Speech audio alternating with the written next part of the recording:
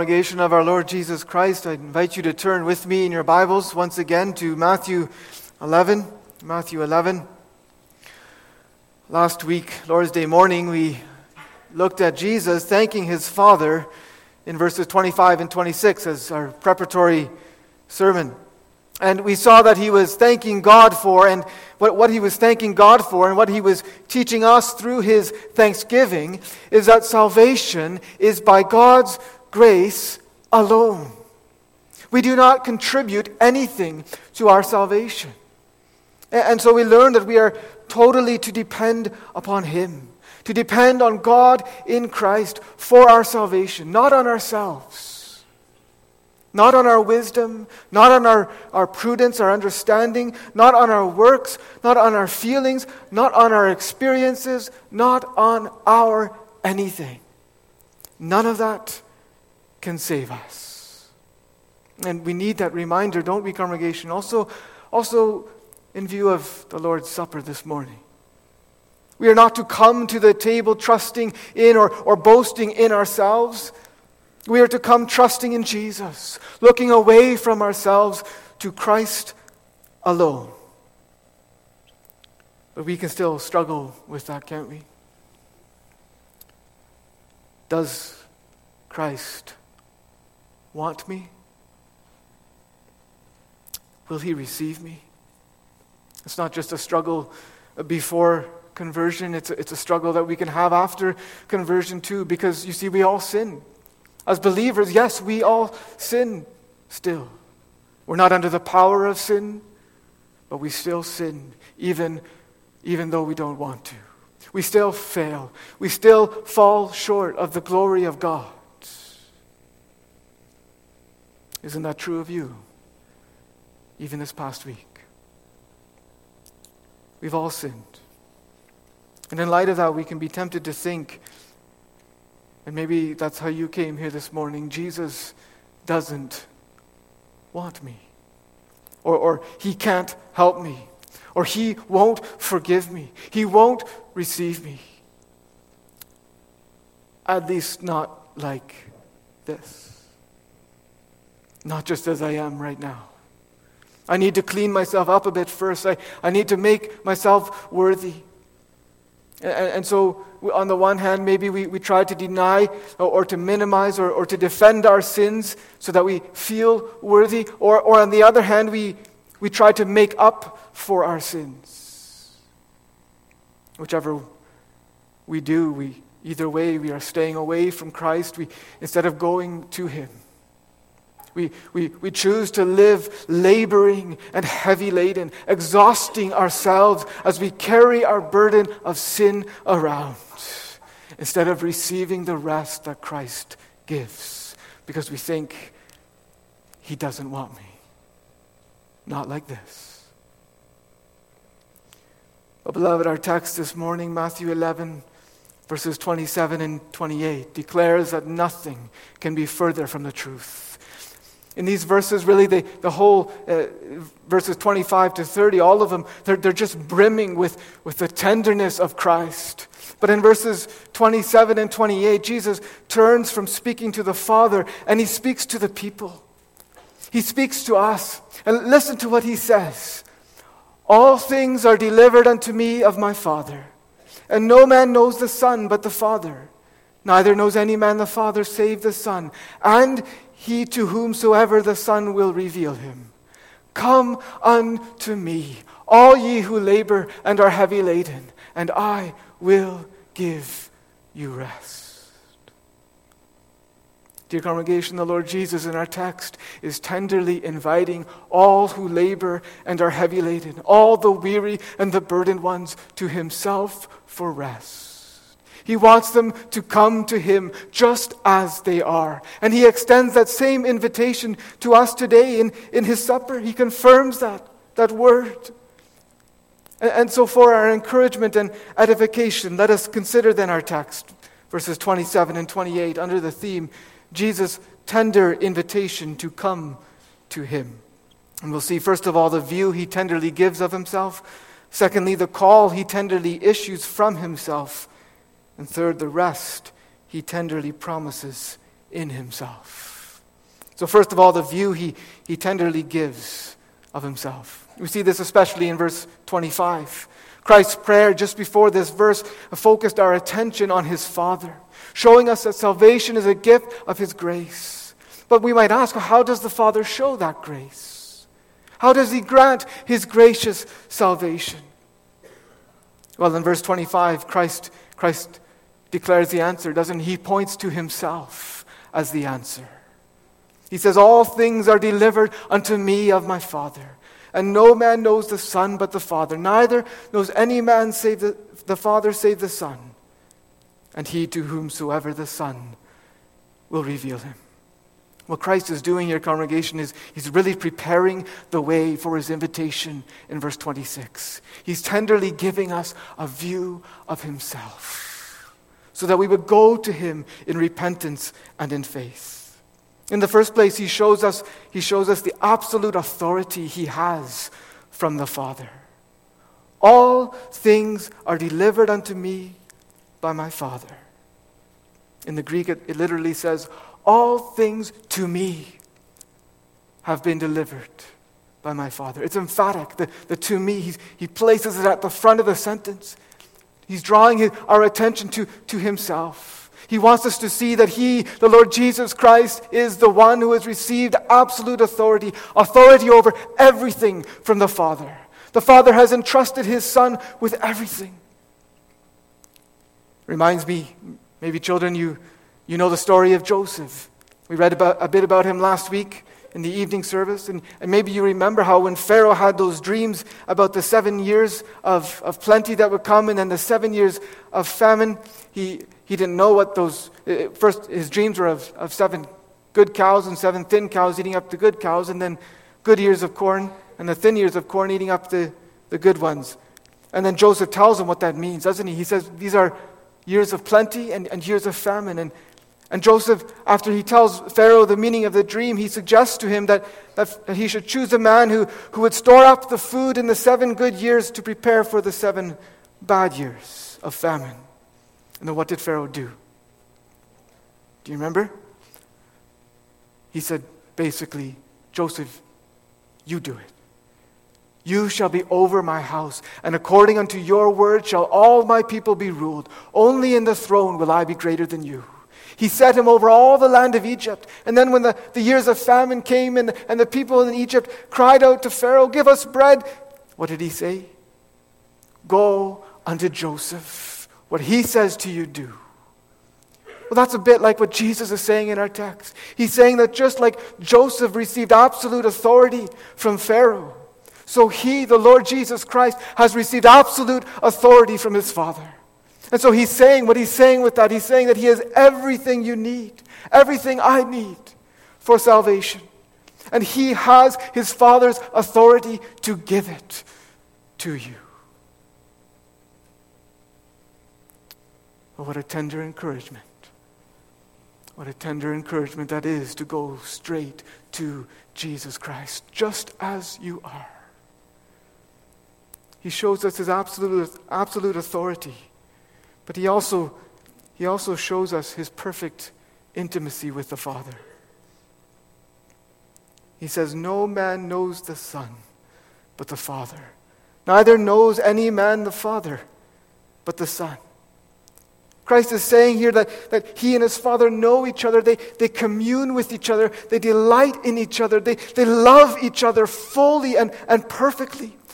He's saying that there's an eternal and a unique and an unbreakable family bond of the deepest, sweetest fellowship between them. But why does he say that? What's his point? Well, who is he speaking to? He's speaking to fallen, sinful human beings. He's speaking to people who by nature do not and cannot have any relationship or intimacy with God at all. He's speaking to people whose sins have separated them from God. He's speaking to people who have no hope in themselves. He's speaking to people who need a mediator. To people who need someone to reconcile them to God. And what he's saying is that he, the divine Son of God, who has this perfect intimacy with his Father, who is standing there before them in human flesh. He's tenderly saying to them and to us, that mediator you need, that person you need to reconcile you to God, is me. Look at my relationship with the Father. I'm fully qualified. I have what you don't have. I have what you need. I have perfect intimacy with my Father. Oh, you say, but the text says no man knows the Son but the Father. Neither knows any man the Father save the Son. What good is that? Yes, that's what the text says. But it's not all the text says. Look at it again. Neither knows any man the Father save the Son, and, oh, what a beautiful and he to whomsoever the Son will reveal him.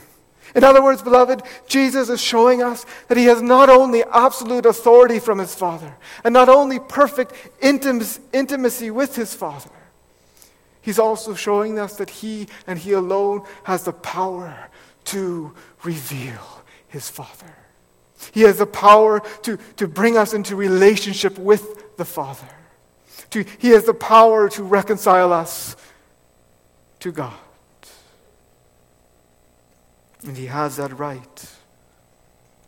He has that power. Why? Why? Because of his death. Because of his death. You see, Jesus was speaking these words before his death, yes, but he was speaking them in view of his death. The death of the cross, to which he willingly humbled himself. And it's that death that the Lord's Supper here this morning proclaims. And so just like in our text, Christ in the Lord's Supper, through the broken bread and poured out wine, symbolizing his broken body and shed blood, he is tenderly giving us a view of himself. He's saying, look at me. I have what you need, and I'm willing to give it. Because I went to the cross so that I could reveal my Father to you, to needy sinners, so that through me sinners could be reconciled to my Father and come to know him and even share in that fellowship and in that communion and in that intimacy that I have with him. But maybe you say, how can I receive all that? How can I receive that revelation of the Father, that fellowship, that reconciliation with God, that saving knowledge of him? After all, you say Jesus doesn't say that he, as God's Son, will reveal his Father to everyone. It says that he will reveal his Father to whomsoever the Son wills. So what if I'm not good enough? What if I'm not worthy enough for him? Will Christ reveal his Father to someone like me? Will he give his salvation to someone like me? Well, that brings us to our second point. You see, the Lord Jesus in our text, he not only tenderly gives us a view of himself to encourage us to come to him, but he also tenderly issues a call from himself. And here we come to these well-known words of Jesus in verse 28. Come unto me, all ye that labor and are heavy laden, and I will give you rest. Come unto me, all ye that labor and are heavy laden. Oh, how tenderly he addresses our fears with such a call. His call is so earnest. Come unto me. I've given you this view of myself so that you would see that I have everything you need and I'm able to give it and I'm right here. So come now. Don't hold back. Don't be afraid, but come to me. I am the answer, the great answer, the only answer to your sin, to your separation from God. to your unworthiness, to your condemnation. I am the only answer to your laboring and your being heavy laden. Oh, how earnestly he calls. What greater proof of his earnestness, what greater proof of his sincerity can there be than this? He died. He died so that he could say those words.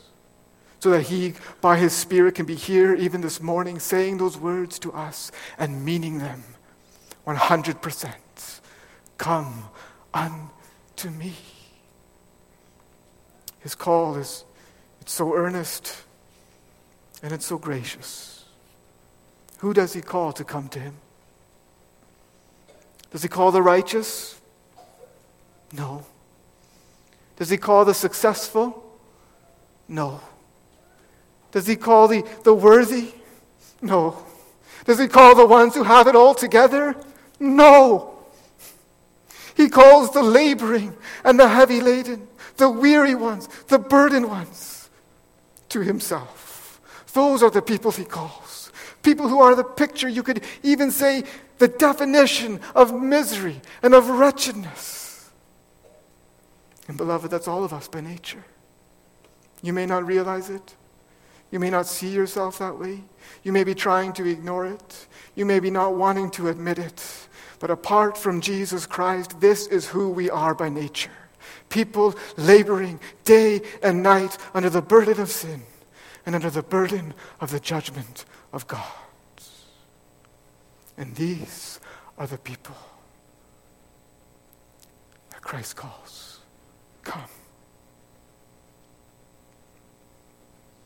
And he invites not just some of them, but all of them. Did you notice that? Oh, what a relief that is when he has shown you your burden, when he's made you weary of yourself, to know that he calls even you to come to him. What a marvel that is. He calls all who labor and are heavy laden. We read that word all so quickly. We pass over it. But what a gracious word it is. It's brimming with the grace, the tenderness of Christ. All. What an encouragement to come to him for the first time and to come for the 1,000th time. Are you here this morning in need of such encouragement? Perhaps you're here as an unbeliever. Maybe you've never confessed faith in the Lord Jesus, or maybe you have, but to your shame you have to admit it was only a sham. It was only a mask. Maybe you've had years of hypocrisy and empty religion. But now you are here and you see your sin, you see your misery, you see your bondage, and you're laboring and you're heavy laden and you're struggling to believe, can Jesus really want me? What does he say? Come to me, all ye who labor and are heavy laden. Or perhaps you are here as a believer,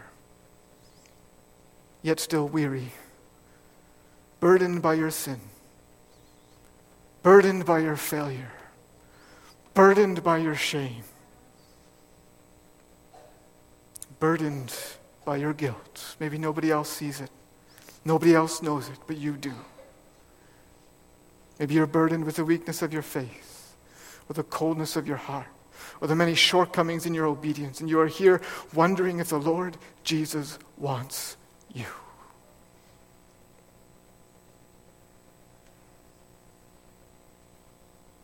Come to me, all ye who labor and are heavy laden. That's his answer. That's the answer he gives in our text. And that's the answer that he confirms again at the table. Oh, the call he tenderly issues is so gracious. And it's so simple. He says, come. That means believe. That means trust. That means to commit, to entrust yourself entirely to him. Just as you are. That's his call. It's not complicated. He doesn't give a list of conditions you have to meet before you can come. He doesn't say do this or do that first before you come. He doesn't say make yourself worthy first and then you can come to me. No, he says come. Just come. Come unto me. Come as you are, trusting in me. Come unto me, all ye who labor and are heavy laden.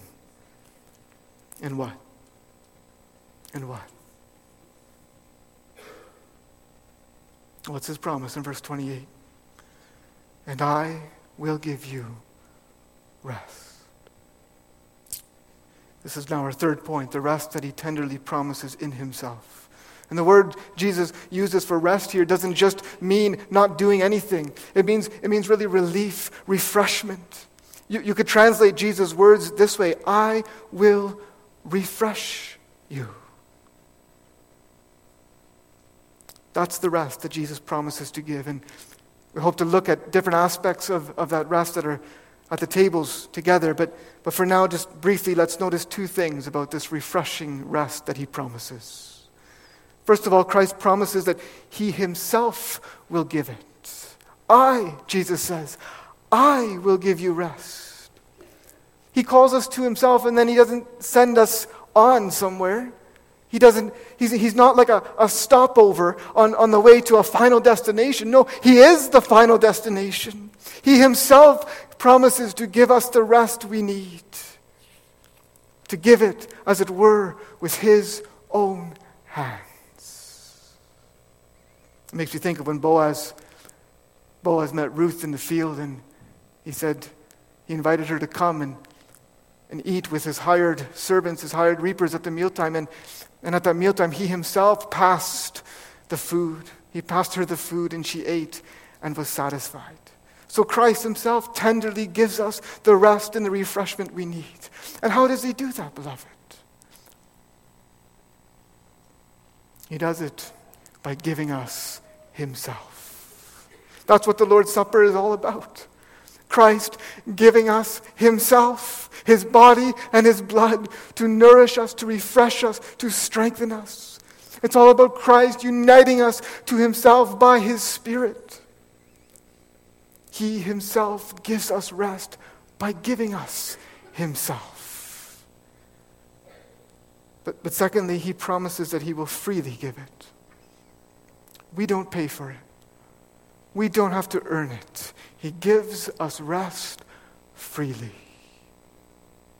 You say, why? You say, how? Because he paid for it. That's what the broken bread and the poured out wine tell us. They tell us that the rest Christ gives is a rest he fully paid for. When on the cross, he willingly took the sin of everyone who comes to him upon himself, and he labored under the crushing burden of God's righteous judgment and wrath. Yes, he labored even to death, so that he can give rest freely to every laboring and heavy laden one who comes to him, who looks to him, who trusts in him. Oh, do you see? Do you see how tenderly he promises rest? Doesn't the rest he promises to give so personally, so freely encourage you then to come to him? You who have never come before. And doesn't it encourage you, dear trembling, anxious, fearful, weak believer here this morning, to come to him again?